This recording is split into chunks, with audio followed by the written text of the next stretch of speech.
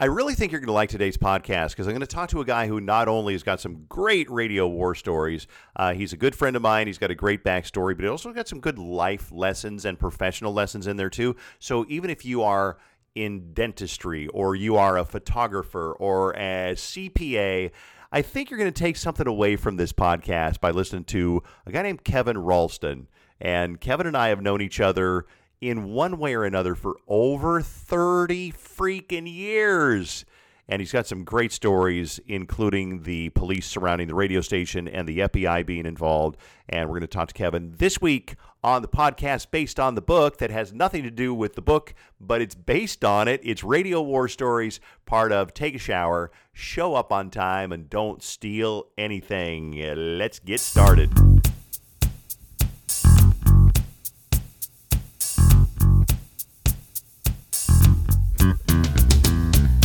My guest today is, when people say special guest, he really is a special guest and kind of close to my heart because the way that Kevin Ralston got into radio actually had something to do with me. Mm-hmm. And I'm like, okay, of course, I love that story. That's my favorite thing you're going to talk about is how I had anything to do with getting into radio. Kevin, thanks for being on the podcast. And, well, let's start with this so people will know who you are. Mm-hmm. You tell us where you work and what kind of a morning show that you do. I'm in South Florida. I'm in West Palm Beach is where we do the show from. We're on a radio station that covers Fort Lauderdale down into Miami. On the KVJ show, which stands for Kevin, Virginia, and Jason. Got 3 main people on it, 5 people total. We've been in the market now coming up on 22 years. So I've been here. Wow, 20. I didn't realize it'd been that long, 22 years. Yeah, 22 years we've been in South Florida. So, got down here and loved this area and decided to stick with it. And then a lot of career failures kept me here. So, that's kind of the whole story of my life. Well, it's funny you bring that up because, you say your career failures keep you there. That's one of the reasons that I've stayed here is because I went from a huge station in Columbus to Phoenix where I got fired twice. I worked at a couple of stations that were not right for me. Mm-hmm. And so I got fired twice. So one thing that I love about being at the same station is like I got pretty good job security and I don't have to move to Cleveland to start over somewhere. So, there's that. It's really weird. The one thing, the essence about radio is sometimes some people work in a town and sometimes they don't. And for whatever reason, I clicked here. I got South Florida. South Florida got me. And I don't think there's a lot of towns where I would click or a show would work. And for some reason, it's an odd anomaly. It works here and it just stuck. Well, you do a really great, clever and creative show. And Kevin and I were talking, and I've talked about this in the podcast before. I don't listen to other radio shows because I don't like to be unduly influenced by other radio shows because I know what's going to happen. If I listen to your show, I would start talking like you. I would start laughing like you. Yeah. I'd start saying, well, Kevin's show is better than mine, so I need to do this bit that he's doing. So what kind of show? I mean, I know I read your material because you and I trade ideas once in a while, but what kind of show, how would you describe your show to somebody who's never heard your show before? I would say that our show is something we always try to keep everything light. It's irreverent. We want it to be outrageous. We want stuff that's going to kind of reach through the speakers and is going to kind of grab you and slam your face against the dashboard. So that's the kind of stuff that we try to do, stuff that stands out. I want to do stuff that also entertains me. I don't want to get into a groove with the content we do where I'm kind of bored with it. I don't want to execute it. So I want to do stuff that's going to make me laugh that I think has a great potential to be entertaining. And the whole formula with how I hired the people on my show was, to me, I'm stable enough. And I wanted to look for people that were first funny, that we shared similar sensibilities as far as like what we thought was funny. But then also I really looked for 2 dysfunctional people because I knew they would be a wealth of entertainment. And both of the people I have on, Virginia and Jason, are massive screw ups, and they always have some kind of problem going on that most people couldn't relate to because it's so outrageous, but it's all true and it's not scripted, but it sounds like it could be. I love that because if everybody on the show was normal, and I think a lot of us DJs, we want to appear that we got our shit together. Mm-hmm. And sometimes it's better to let people know that we don't always have our shit together because I've talked to some DJs who are like, well, I'm not going to talk about that. That's messed up. Or I'm not going to talk about my divorce. That's messed up. Or I'm not going to talk about, my wife's drinking because that's messed up. And it's like, no, that's, some things are private. But I think that you also want to have, for lack of a better word, the show train wreck. And Normal is not entertaining. Nothing that, no, it's not. because they live a normal life. They want to hear a life that's not normal. Now, being the talent yourself, you have to realize that when you go out, people are going to look at you as a dysfunctional mess. And it does mess with other parts of our lives. And the comments you get on social media, people judge you like crazy. But you have to have a weird suspension of disbelief where you're living two lives where you realize maybe you're not that messed up, but the audience does see you as being a complete disaster. And like, you'll walk down the street and people will cross the street to the other side because they're afraid to be near you. So to be truly entertaining, if your audience is not crossing the street, get away from you, then you're probably not doing it right. Oh, damn. I gotta start taking drugs or something. I mean, I don't know. Maybe I should get some sort of a really bad vice, like, I don't know. Vices are Crack. entertaining until you wind up in rehab and then can't do the show. God, no kidding. Well, let's go. There's so many things that we can talk about, and the kind of the theme of the podcast is like radio war stories. But Mhm. before we get to the radio war stories, I know you've got some, and you got some, some great stuff to talk about. But there was once a young man, about 13 years old, named Kevin Ralston, that lived Mhm. in Columbus, Ohio. Mhm. Tell us about this 13-year-old or so boy. I was a kid that got really good grades in junior high, and then I had a really strict mom, and I got very rebellious around the age of 14. So I went from being straight A student to a complete dysfunctional mess. Somehow tripped into college and wound up at Ohio University. I'm on my seventh major, and I had a buddy that was doing a show at the local radio station. Nobody listened to it. It was one of those ones that was done at the college radio station.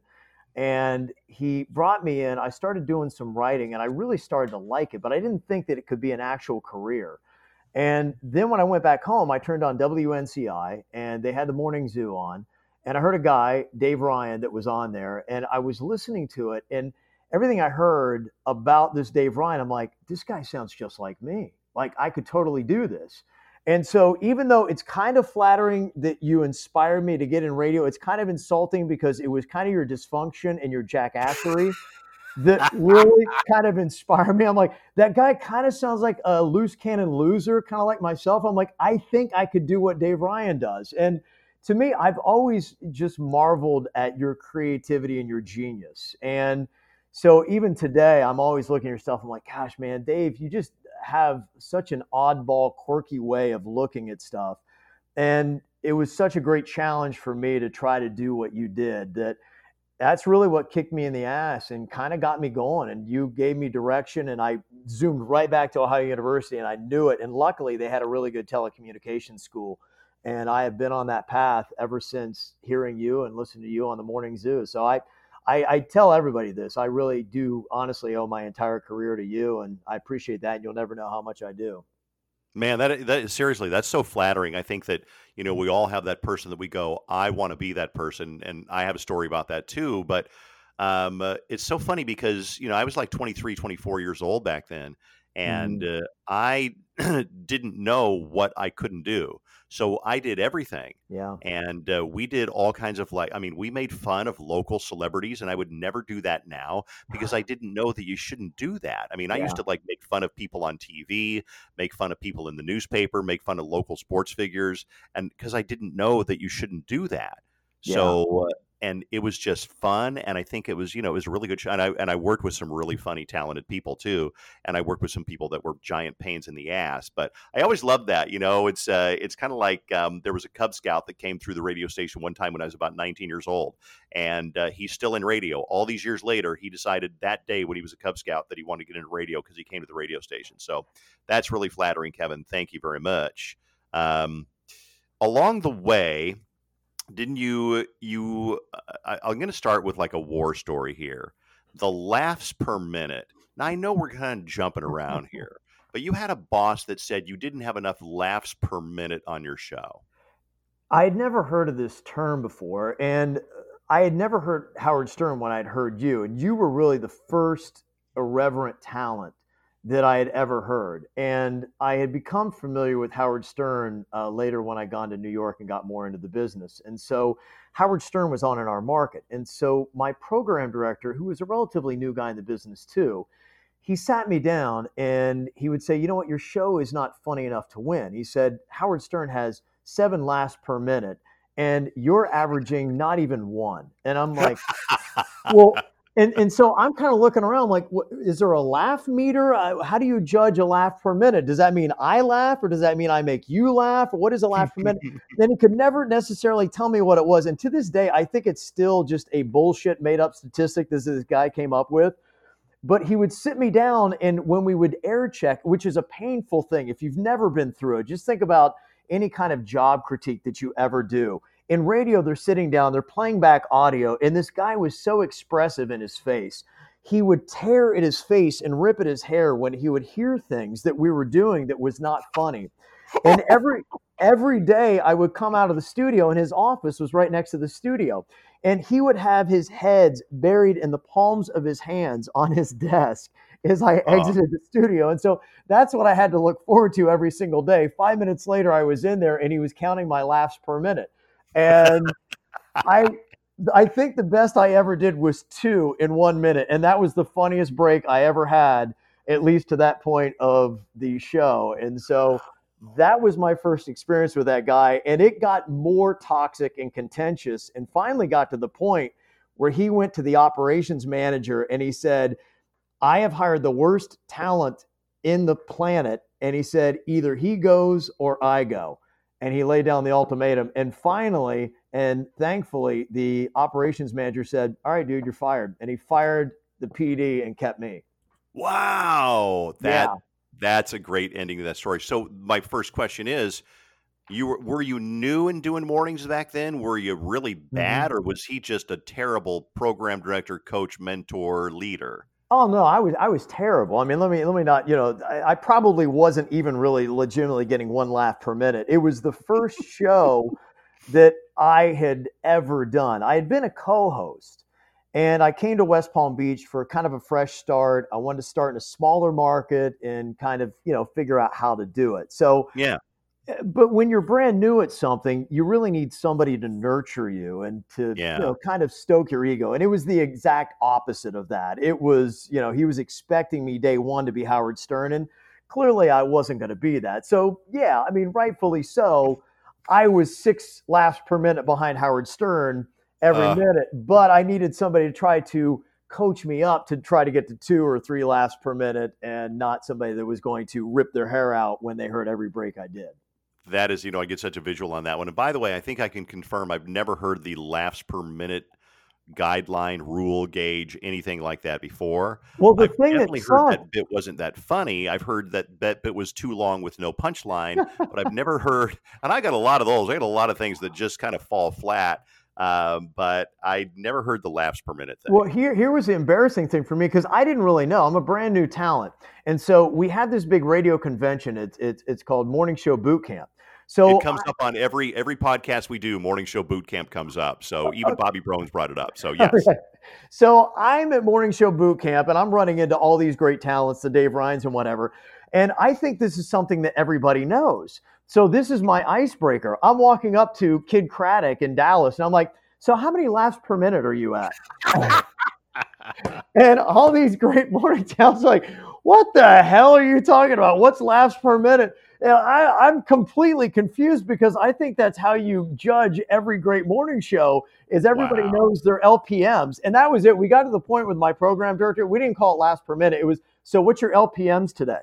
So we had it abbreviated. It was kind of like your miles per hour, MPHs. We had the LPMs. So I thought everybody knew what their LPM was. I go around all of Morning Show Boot Camp. My first impression was like, who's this guy talking about laughs per minute? That is so classic. I just love that. When there's so many things I want to ask you about. We have another kind of a similarity where our paths crossed. And it turned out good for me, but then bad for you. I was offered a job in Miami, and the story with me, here's a radio war story. They let after 19 years of working here, they let my contract run out. they just let it run out. Yeah. And it's like really insulting to be like, if Tom Brady all of a sudden found himself like, well, nobody wanted him, it'd be like, what? So not that I'm anything like Tom Brady, but I've been here successfully for 20 years. They let my contract run out. So I was like, are you going to offer me? So I could look for another job. So I got a job offer at a station in Miami, and they flew me down and they flew my wife down. They took us to a nice steakhouse with like the entire management team. And they gave me like a big fucking fruit basket in my hotel room. And they gave me like a station jacket, and they blew me and they gave me a hand job, and it was awesome. And, I didn't want to go to Miami though, because I didn't want to. My kid was still in school. I didn't want to go to Yeah. Miami, so I came back. But I didn't tell my boss that I didn't want to go. I said I got a job offer in Miami, so they signed me. But then here comes Kevin into the story. So pick it up where I turned down the job. They offer it to somebody else. Well, that's funny you say that, because we were at the same company at the time, and same thing had happened to me. They let my contract run out, which had never happened before. So maybe it was just something that was happening in our same companies at that time with the talent that was coming up for whatever reason. And so, you need leverage. You need something different to go on. And my goal always, when I got to West Palm Beach, was to incorporate Miami, because it is very close, and we have bleed over, and it's really kind of the same mentality and everything. And so I didn't realize that you had necessarily gone in and turned down the job at first when I got into it. And I went in there. It seemed great. It seemed like the right thing to do. We had this thing where they promised that we were going to be able to do the show in Miami, but then we'd syndicate it to West Palm Beach. And, there was a little bit of an overlap that was going to happen. So we took the job, and the guy that hired us, the guy that, gave you the hand job and the fruit basket, decided that after he hired us, 3 days later, he takes off to go take a job in Los Angeles with CBS. And so we were promised the syndication back to West Palm. We were promised a marketing budget, all these kind of great things. I was promised a hand job and a fruit basket. I never got it. That was on deck, but he flew away. Maybe that was it. He started giving out hand jobs, so he takes off. And I am stuck now with new management and a corporate guy that came in who is going to make us into that great Miami show. Whereas before it was, you guys are great the way you are. And that's always a problem, especially, at this point, we had been a show for 14 years together and had done what we had done with the successes we had. And it's kind of hard to completely revamp a show that's been doing what they've done for 14 years. You bet. And somebody's trying to make you a show that you're not used to being. Yes. And what they wanted was a show that was playing a lot of music, which we played no music where we were at the station before. Yep. And they also wanted us to be Hispanic, which I am all white bread gringo. I have not a drop of Hispanic blood in me. So that was a problem too. Other than getting a great tan and a Spanish accent, there was no way that we could be the show that they wanted us to be for that station. Right. So that's pretty much where we were. And then we kind of went through all the pains of having corporate management try to make us something, where they said, you've got to be known for something. So one day, somebody in the office had heard a bit that we did and said it to this corporate program guy. And it was a bit that none of us on the show really liked. And it was unfortunate that they did like it, because that corporate programming guy said, okay, to be known for this bit now, you need to do the same bit every single hour of every single show. Oh, no. Yes. Do you remember what the bit was? Do you want to share what the bit was? It was called headphone karaoke, where you simply just put on headphones and you sing a song, which is mildly entertaining if you do that bit, I don't know, once every 6 weeks. But when so people can't. You can hear the music in your headphones, but listeners that are watching or listening, they only hear you singing a cappella, just your voice. Right. It's a bit that we haven't even done now for 4 years. So to have that be the bit that is our signature and what we do and what we're known for, when it's not at all what your show is, immediately there were just so many things that was set up where this is just not going to work. How far into this job, how long were you in Miami? You go on your first day, and whether your first day is rough or whether it's great, it's still great, because it's like, yeah, maybe it wasn't perfect, but how long were you in Miami before you looked at each other and said, oh shit, this is not working? Okay, we had different stages. Stage one was 3 days Huh. in, the guy quits. I told him, I'm like, guys, we could be in trouble. 2 days after that, the CEO of the company decides she's going to kill the syndication back to West Palm. And you know what? Oddly enough, to break that news, they did give us a fruit basket. So I got a fruit basket with the announcement that we've killed your syndication back to your original market. Oh God. After the first show, I knew content wise we were going to be in serious trouble because they did not like what we were doing. And they said, okay, it was kind of like we were a wild stallion and they had to break us so that we could gallop the right way. And Wow. it got to a point where it was really crazy and bad. And I felt bad for our local PD in the market because he was getting pressure from the corporate level. And you could tell it was just stressing him out. And I remember when I knew this was kind of the weirdest day. Almost every day that we were there was like another episode of The Office. There was just something bizarre that was happening.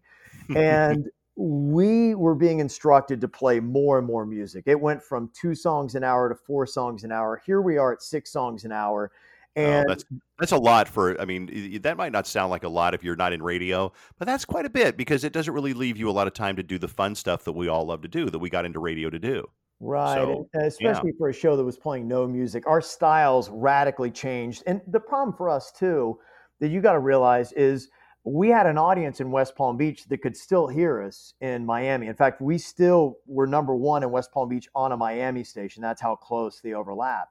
Wow. And Okay. so, an audience that knew us for 14 years playing no music is now every day letting us know with every break how they don't like the changes we're making and how worse our show is getting every single day. So, you've got that playing in your mind. So, your audience is telling you that knows you that your show's getting worse and worse. While at the same time, you've got corporate telling you that your show sucks and you're not getting any better day by day. So, just having that mind mess that you're trying to deal with on a daily basis became a struggle. And really, the final day where I knew that there was just no going forward and it was over, oddly enough, it was Halloween. And at some radio stations, people decide that they're going to dress up and do costume stuff.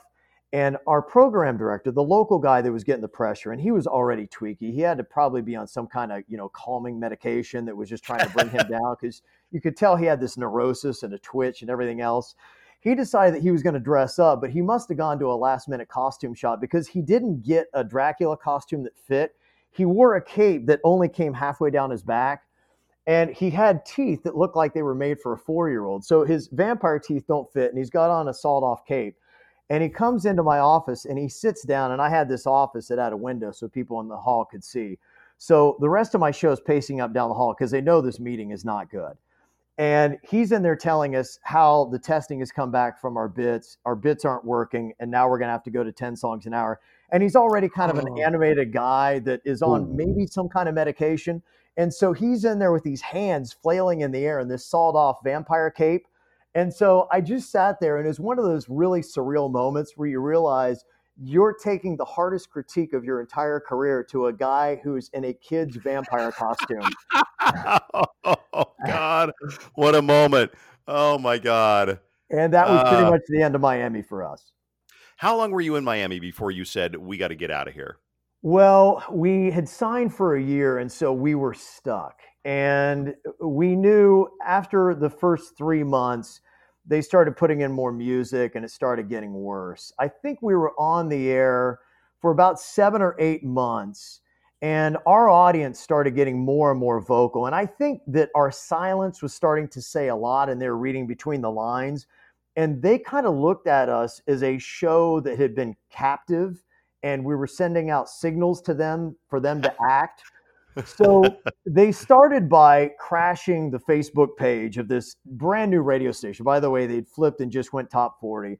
And so they're writing all these terrible messages.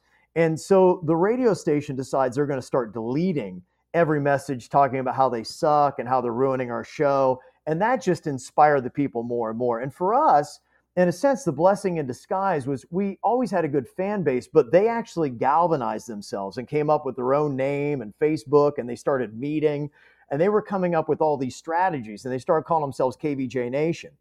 And so it finally ended with one day after them crashing the website, Facebook pages. They were protesting out front of the radio station. One day, somebody dropped an M80 explosive in the mailbox at the radio station and blew it up. And Oh shit. that was the day they said, "Get the fuck out of here and don't come back." And So that kind of worked in your, it very much worked in your favor because it wasn't working for either of you guys, and you right. got So yeah. when your audience blows up the station's mailbox, they usually let you go on that day. So we wound up sitting out for 3 months, and we already, when we went to Miami, we kind of knew the station we were on now was always going to be kind of the plan B if things didn't work out. And Sure. so luckily they stepped up and it worked out. And the thing that worked out for us is the station we're on now has that strong signal and covers Miami thoroughly and Fort Lauderdale and West Palm Beach. So it's really kind of ultimately the best thing. We didn't take that offer initially because of the way markets are set up. We would have had to sit out an entire year to cross the street Yeah. because it's technically a West Palm Beach radio station. So it all worked out in the end, but I think we've all gone to a radio station, and if you're not in radio, maybe you've gone to a job that you're like, oh man, I am going to love working at 3M. I'm going to love my new job at Target Corporation, and then Mm-hmm. maybe you get to 3M, and then maybe a few days later you're like, oh shit. I mean, I worked at a station in Phoenix where I was pretty excited. But I took the job because I just gotten fired in Phoenix and I didn't want to pack up and move because I'd only been there a year and a couple of months. So I Yeah. moved across town to a station that I probably shouldn't have gone to. Was there for basically 2 miserable years, and we Mm-hmm. never caught on. And then I got fired. And but it was a blessing. I mean, the fact that you got out of Miami, look at you now. You're back where Mm-hmm. you love to be, and your show is successful, and it works. I want to ask you this one because when you talked about dropping M80s in the mailbox, it reminded me somehow of bits gone bad. Yeah. And that's one of the things that we seem to bring up on this podcast with everybody I've talked to is bits gone bad. And I don't know if Mm-hmm. you have anything that comes to mind right away. Last week I had talked to Phil Luce, and he had talked about the best seats in that worst seats in the house to the best seats in the house, where they had people sit on toilets in a park and drink water until people puked, and it was a horrible bit. There've been we did a car giveaway where we had people live in the car, and the last person who got out of the car won the car. Well, we didn't say in the rules that you can't physically threaten the other people with death as one of the rules. So this guy told the other people in the car, if you don't let me win, I'm going to fucking kill you. I'm going to fucking murder you. I'm not fucking kidding. I'm going to fucking murder you. And they're like, oh my God, is this guy serious? Well, I'm not going to play with this fucking psycho. So they Yeah. got out of the car and he won. And the contest lasted about 8 hours, and we thought it would last 8 days. So does anything come to mind, Kevin, when I ask like worst bit, worst promotion, anything like that? Oh, I mean, I've got so many that probably one that really turned into something that I didn't see happening. There was a bit I didn't think anything of it. I just thought this is a kind of a basic bit where it was something that we had seen where you take a cell phone and would somebody, a stranger, just answer a random cell phone if it were ringing? This is kind of earlier in the days of cell phones. And so it was kind of a novel concept where there were still pay phones. And if a pay phone were ringing, somebody might walk up and pick it up and answer and talk to it. Yeah. So we thought, okay, would somebody do that with a cell phone? So we went into a Cracker Barrel and we took a cell phone and we taped it up underneath the sink to see if when we started calling it, anybody would answer. Well, we started calling the cell phone. It's live on the radio, and nobody's answering. The bid's going completely nowhere.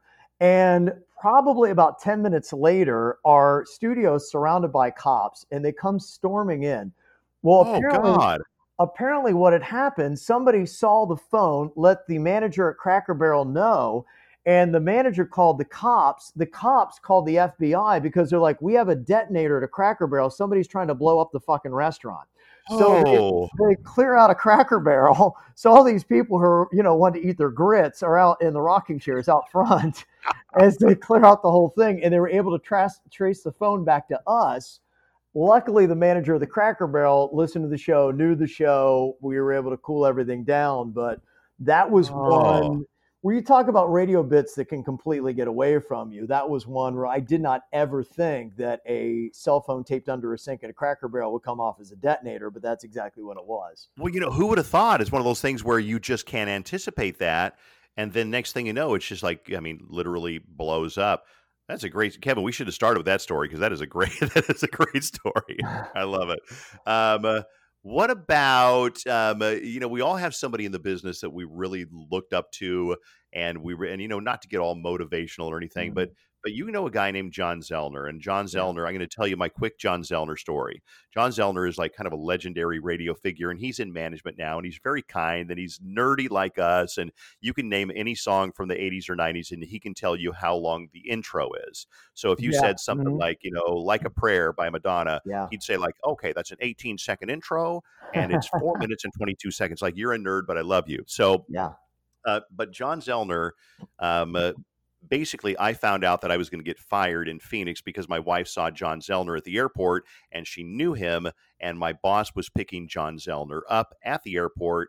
And so she knew that something was afoot. Pretty soon, John Zellner was in, and the rest of the staff was out. So, but John Zellner changed you were having a rough time, and tell us the story about that if you can. Yeah, it really is the people that are in your life, and you're blessed, and it really does. I think any success story, you've got to have somebody that was paramount in your life that helped guide you on the right path. And there's probably so many people that could have and would have been successful, but they didn't have that person in that place in their career. And I was lucky that I ran into John Zellner. It was a haphazard accident kind of thing where I just wound up taking a job based on another connection in Fresno, California, and John was the PD at the time.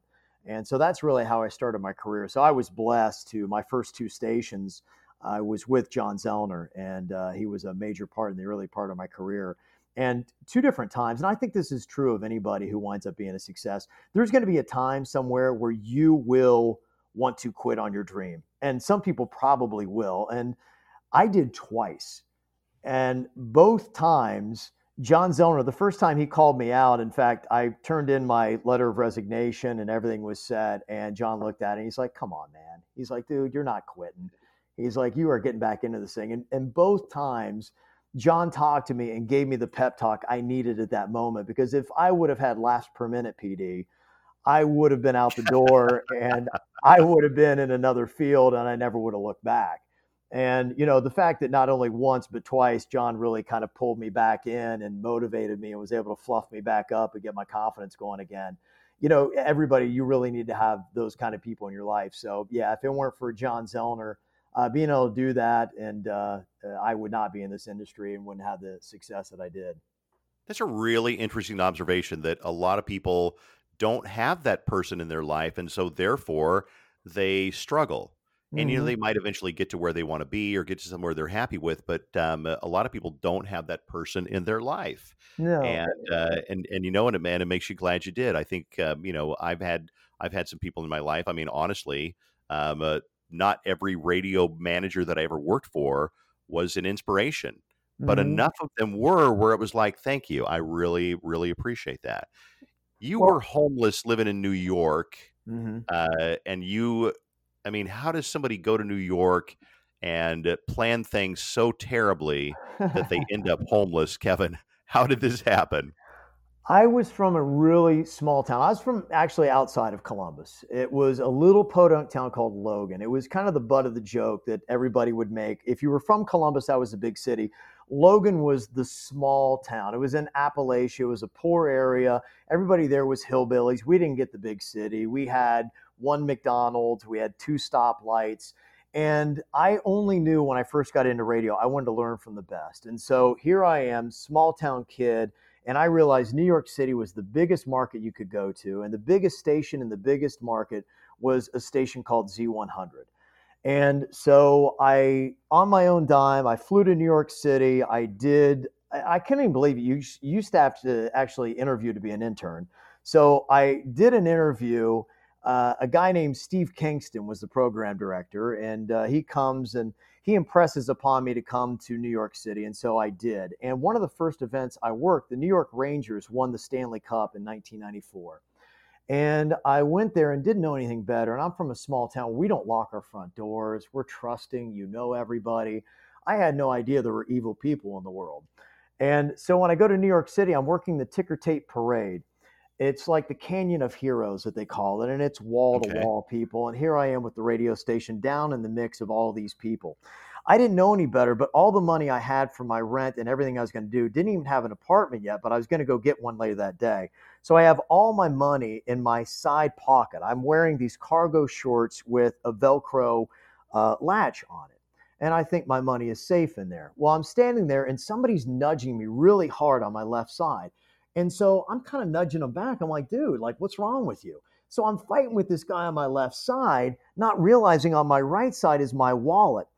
Somebody who was a pickpocket was so good, they lifted up the Velcro. I didn't feel it. They snaked their hand all the way down my side pocket, lifted my wallet out, and actually nicely refastened my pocket.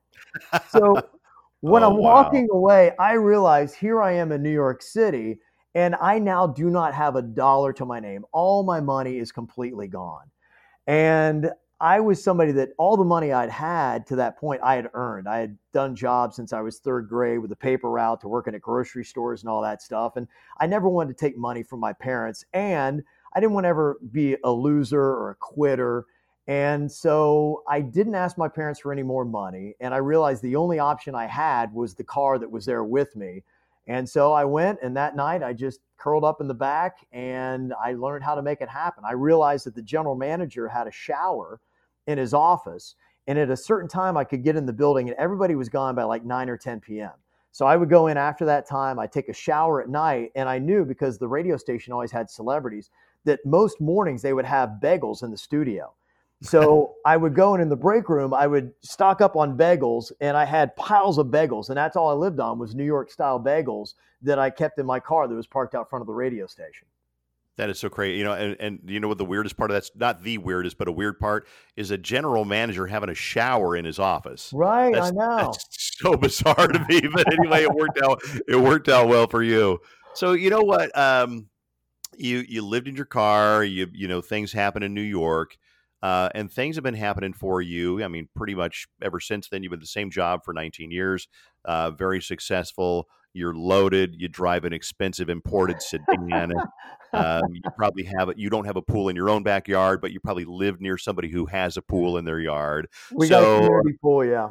okay, Yeah. well, see, you're doing pretty fucking well. Yeah. So share with us, I mean, some of the things that people don't get. I mean, there's certain things that, I wrote a book, it's called Take a Shower, Show Up on Time, and Don't Yeah. Steal Anything, to Mhm. help people learn some things that, you might not get. And there will always be somebody who doesn't show up on time and wonders why they don't get ahead, or somebody who steals from work and then wonders why they don't get promoted, or somebody who doesn't bother to take a shower and comes into work smelly and then wonders why they never get treated the way they think.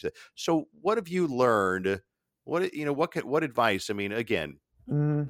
what not to get too motivational, what can I Yeah. learn from Kevin Ralston that I can take away from this podcast? Well, the easiest and fastest thing I can say is from the stories that I've just told is you have to go all out on a dream. You have to invest everything in it. You have to believe in it. You can't go halfway in and expect to have the kind of success that you expect to have and that you've dreamt of having. You have to really put everything out. You have to have the willingness to sleep in your car, to drive cross country for just an interview. Those are the kind of things that really made me. And I was never very talented. I mean, when I first got into college radio, I had been there for about a year and I still couldn't get past weekend overnights. I always had the worst shift. I was always regarded as the worst DJ, but I just kept at it. I just kept working. I just wouldn't quit. And I even had people like with the John Zellner story that would be there to motivate me even when I had a problem, which is a lesson to everybody because you may be that John Zellner to somebody else and not realize it. And that's why you need to look around for people that you are superior to or ahead of and encourage them. If they genuinely deserve it, you need to let people know because I think too often we hold on to our compliments and to our praise. And so you just have to really go all out. You have to sell out to get your dream because if it's really a big dream, the bigger the dream, the more you've got to sell out. And you got to expect you're going to have a lot of failure and you're going to have a lot of setbacks and you're going to have a lot of tough nights where you're sitting in your car eating stale New York City bagels where you want to just get and drive home, that you just got to say, I got to keep going on, man. I think that's so true. I think that I'm thinking as you say this, I'm thinking about everybody I know that's really been successful. You look at somebody like, Bobby Bones, who was on the podcast, and I didn't know Bobby at all until I read his book over Christmas. And the guy is a maniac when it comes to being driven and work and sacrifice. And it's like, Bobby, do you ever get a chance to roam around your giant mansion and walk bare feet on your luxurious carpets? Because I think Bobby works all the time. And I really admire that. And I'm not saying you have to work all the time. And I don't think you are either. But I think there's a lot of people who don't quite realize how much work it really does take to make your dreams happen. And it really does take a lot of work. I think that people will look at somebody like a Kevin Ralston or a Bobby Bones and go, well, it's pretty easy. I mean, you make it look easy. Well, they don't know all the years that you've gone into making it look easy. It's like, okay, I'll use Tom Brady again. Tom Brady makes it look easy. Tiger Woods makes it look easy, but it's because of all the years and years that they spent to get to a point where it is, it does look easy.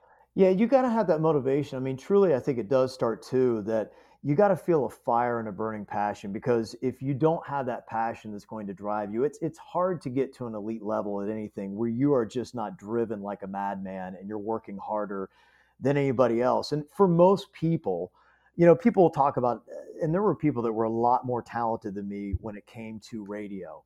But honestly, talent isn't anything if it's not willing to work. And eventually the people who are willing to work will pass talent. And so you have to realize that. And if you don't have the work ethic, your talent means nothing. And you have to have that burning desire to want it, that you will sacrifice about anything to get there to do it. That's so true. I read on a program director's wall one time, it's your attitude, not your aptitude, that determines your altitude. So in other words, if you work your ass off, it's probably going to outdo talent. And I had a conversation, I think it was with Fallon this morning.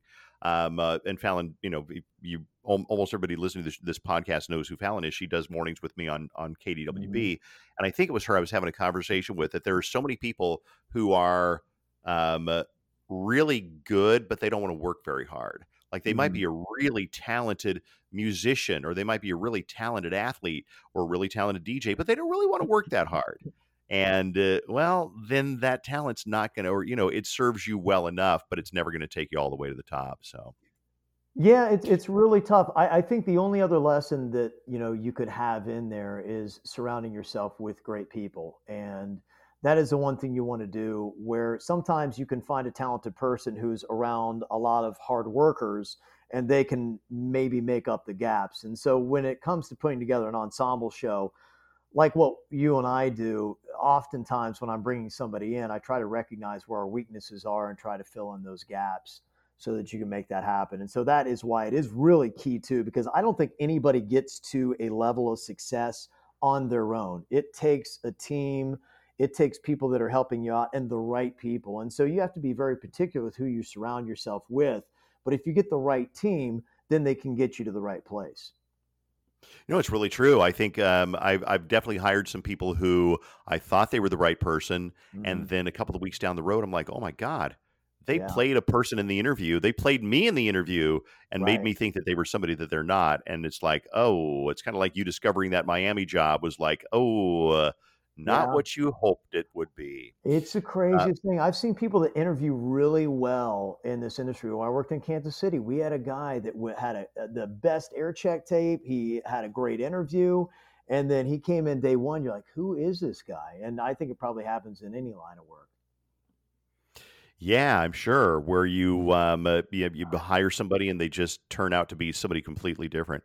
Well, Kevin, listen, it was so great to talk to you.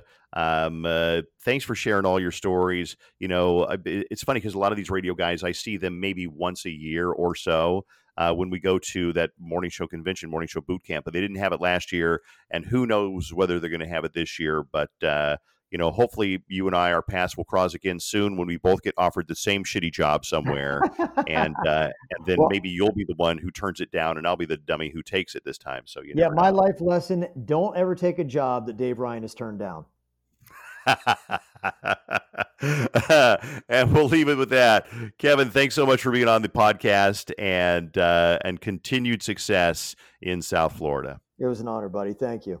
I hope you enjoyed Kevin as much as I enjoyed having him on. You know, it's funny because I get to the end of every one of these podcasts and I'm like, you were great. You were my favorite so far, but it's like, well, then I go back and I'm like, oh, well, he was really good too. Oh, she was really good too. So I've loved all of them.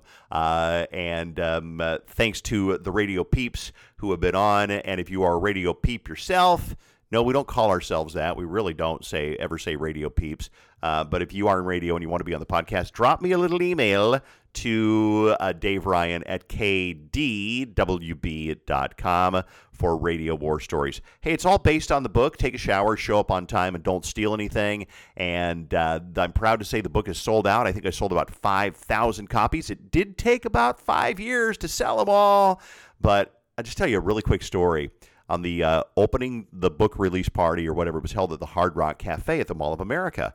And I remember I got there and they had at the Mall of America, it's on the bottom floor by Nick Universe. So there's a patio that mimics an outdoor patio, but it's actually outdoors in Nick Universe. So it's indoors. So I get there and they're having the book release party on the outdoor patio.